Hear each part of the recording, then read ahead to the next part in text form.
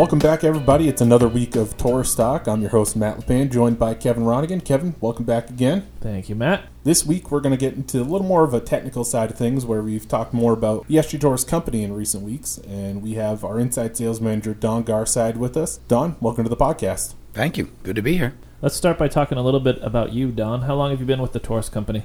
I think it's around 31 years And at this point. even longer in the business?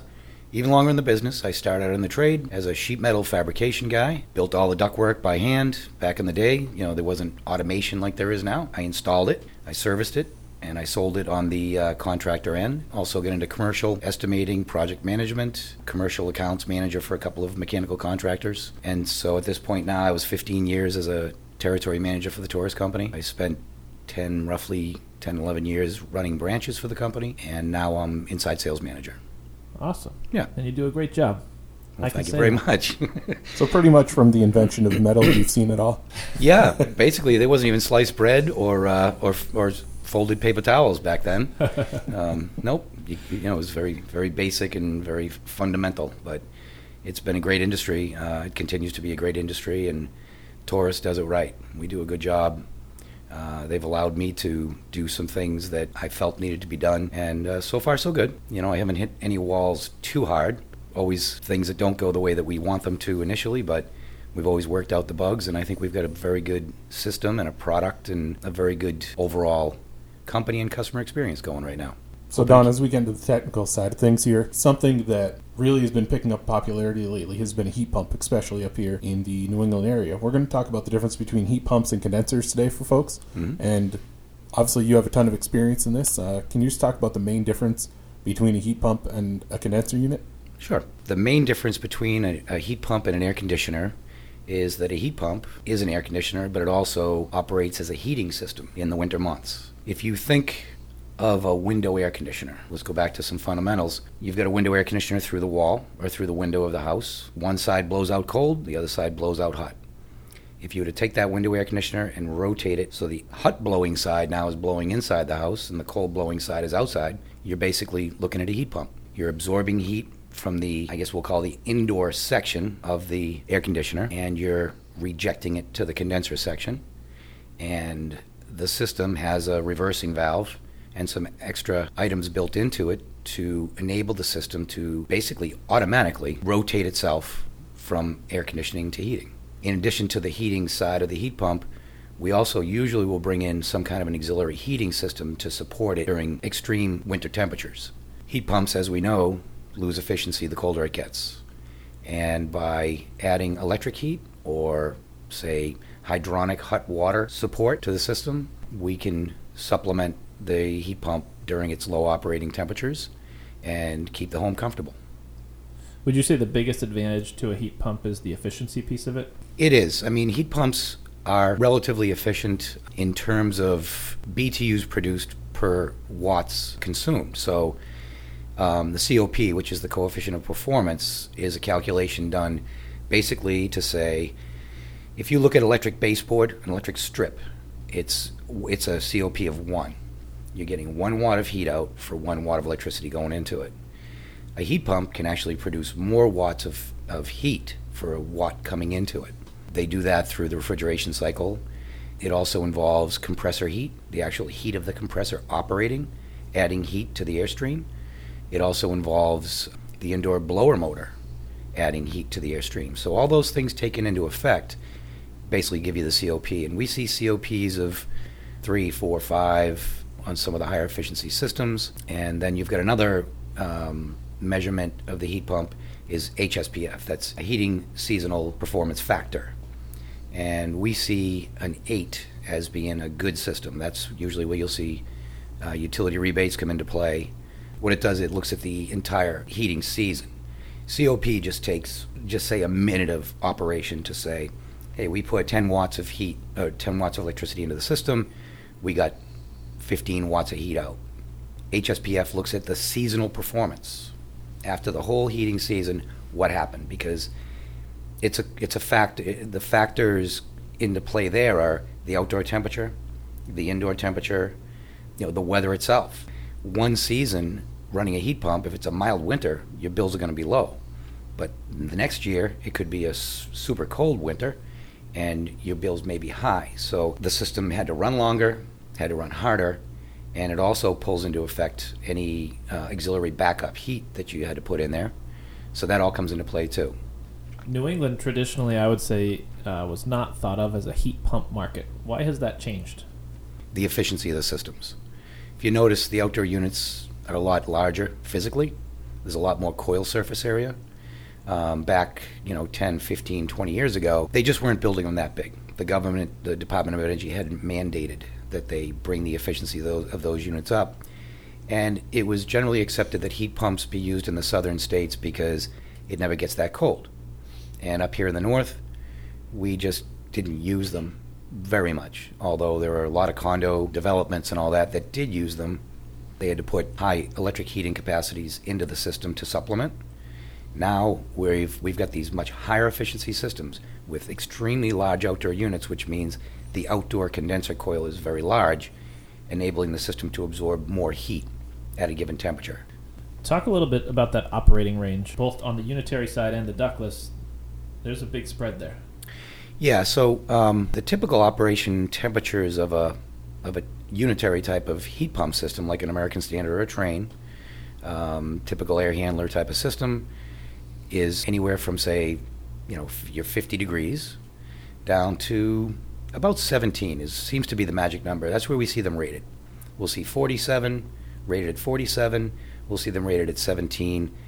And in some of the Mitsubishi Hyperheat type systems, we'll see their ratings down at 5. That's the magic numbers that they're rated at.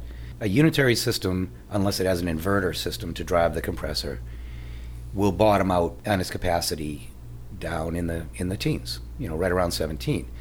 Now, the thing that, we all need to keep in mind is we have a building that's losing heat at a very specific rate. We know what that rate is. We've done a manual J. We know how many BTUs we need at, say, 20 degrees, and we need more and more as it gets colder. The heat pump, unfortunately, is losing its capacity as the temperature gets colder. So those lines kind of converge, and then they separate, and they go opposite directions. That's why the auxiliary heat system has to come in and supplement.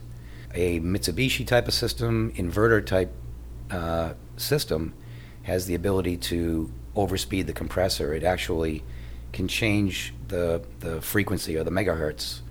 Typically, electrical current runs at 60 megahertz.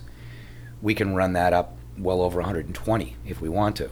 And by doing that, we're obviously cranking the compressor. We're squeezing as much heat out of that system as possible. And we're also adding compressor heat to the refrigerant flow. And we're able to maintain pretty good performance at 0 degrees, 5 degrees, and in some cases even lower than that. So that's kind of the key, is the inverter is what really enabled us to pull heat pumps in to the Northeast region here and implement them. Don, talking about heat pumps here, what advantages does it give to the dealer? What can they kind of go into a home, say to the homeowner, this is why you want a heat pump versus a traditional condenser unit? What kind of rebates, incentives, all that different type of stuff can dealers use to kind of upsell a homeowner to buy a heat pump rather than just a traditional AC unit? Well, the utilities rebate for a minimum of 16 SEER and 8 HSPF, okay? So the heat pump needs to be above those ratings in order to get any utility rebate. The Mass CEC rebate system does not address unitary heat pumps, only ductless at this point. They're talking about pulling unitary in. But the advantages that I see for a heat pump over a straight AC system, we'll say, is you're putting the system in anyway. Why not allow it to work for you during the shoulder months? So if a homeowner or whoever is looking at just putting in a straight air conditioning system, it's a great opportunity for a contractor, a dealer, to say, for X amount more, maybe it's $1,000 or $1,500 more, we can make this a heat pump system. We can utilize the HSPF and the COP in the shoulder months, and it's going to be more efficient than your fossil fuel burning heating system, because the fossil fuel heating system probably doesn't have any variable capacity ability. It's either on or off. Some do have some variability, but your typical boiler or, say, electric heating, whatever you've got in the home now, put the AC in, make it a heat pump, and then talk to the homeowner about the usefulness of that system in September, October, and November, and March, and April, and May, and heat through those months with that. As long as it's a decent efficiency system, there's savings there. So that, to me, I talk to contractors all the time about that, and I say, hey, why not offer them a heat pump? And a lot of times I see many contractors, they will offer a straight cooling solution and a heat pump solution.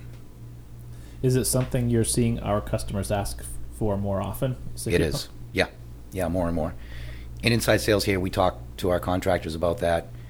We may just make a simple suggestion during the conversation. Hey, would you like a heat pump option? And the contractors are catching on to it now, and they're starting to ask for that. We're getting people who are coming asking for a system quote, and they're looking for a straight air conditioning solution and a heat pump solution. And it makes a lot of sense. And a lot of people do go the heat pump route if they understand the benefits of it. Would you say solar energy has changed the game a little bit too? It has, yeah. With the advent of the solar electrical installations on houses, solar panels going up, it makes sense to employ electrical heating. You're a homeowner, you've got solar panels all over your roof. Why burn gas or oil or whatever at that point? Use electrical, and a heat pump makes a lot of sense at that point. You know, you've got an appetite for electricity now. You're using electricity, you're generating it basically on your roof. Why not use it for heat? So absolutely, yeah. Solar and heat pumps go hand in hand very well. Don, something that has really become popular in recent months has been the HyperHeat units that we offer through Mitsubishi. Can you take me through what some of the advantages are of those, why these are becoming such a popular option for our dealers? Sure. Well, for one reason, the utilities primarily are only rebating on HyperHeat systems. So that's one reason. And CEC as well. There are cases where there's thousands of dollars available for the installation, which, easily offsets the incremental cost of upgrading to a HyperHeat type of system. The HyperHeat systems, obviously, we have so many configurations with Mitsubishi now that we can employ them on basically any type of an installation. So we've got ducted systems, we've got non-ducted systems, we've got wall mount units, we've got ceiling cassettes, we've got floor mount console style units. So we've got a solution to almost any room situation, and they all employ the HyperHeat systems. A HyperHeat system versus a non-HyperHeat system is somewhere in around a 20% performance difference. A non-HyperHeat system is, you're going to have to switch over to your primary heating below, say, 20 degrees, give or take. A HyperHeat system, you can run that down to 5, or you could actually probably run it down below 5, especially if there's an alternate source of heat in the home. So if there's electric heat in the home and you've got a HyperHeat, then you don't even need fossil fuel. You can supplement that HyperHeat system with some electric backup. Some other solutions are people put in gas fireplaces or electric fireplaces. They put in any number of supplemental heating systems. We're not crazy about advising dealers and contractors to install hyperheating systems as a sole source of heat. We like to see some kind of a supplemental system going in there to back it up, because when the temperatures get extremely low, and we've seen it where we get into the 15 below zero for 3, 4, 5 days. As you recall, it happened last Christmas, New Year's week. These hyperheat systems are struggling to keep up. And that's when people are wrapped up in blankets, and it's wise to have the conversation with the homeowner or the building owner. Let them know that there could be conditions where this system may need some supplemental heat of some sort to get it through extremely cold temperatures. Down south of the Mason-Dixon line, no problem. You get north up here, especially New Hampshire and Maine and Vermont and upstate New York, you can get into 15, 20 below zero for extended periods. The hyperheat systems may struggle. So one of the prime questions that we'll always ask a contractor when he's requesting a Mitsubishi system is, especially if he's requesting hyperheat, is this a primary heating system or a supplementary heating system? And there's a pretty big difference between the two. if it's primary heat, we need to look at this thing and what it's going to do when we get below zero. If it's a supplementary system, then we're really only looking at running it down into the teens, and then we'll swap over to our primary heat, which is probably fossil fuel, gas, oil, propane, whatever it may be. So those are two distinct differences in systems and how the conversation goes when we're talking to a contractor about his application.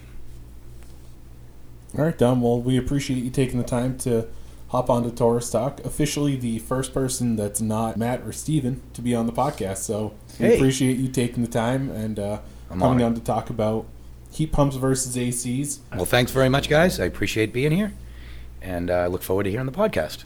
Make sure to check us out every week here on Wednesday afternoons. We'll be pushing out new podcasts. And don't forget our Taurus Tech Talk podcast.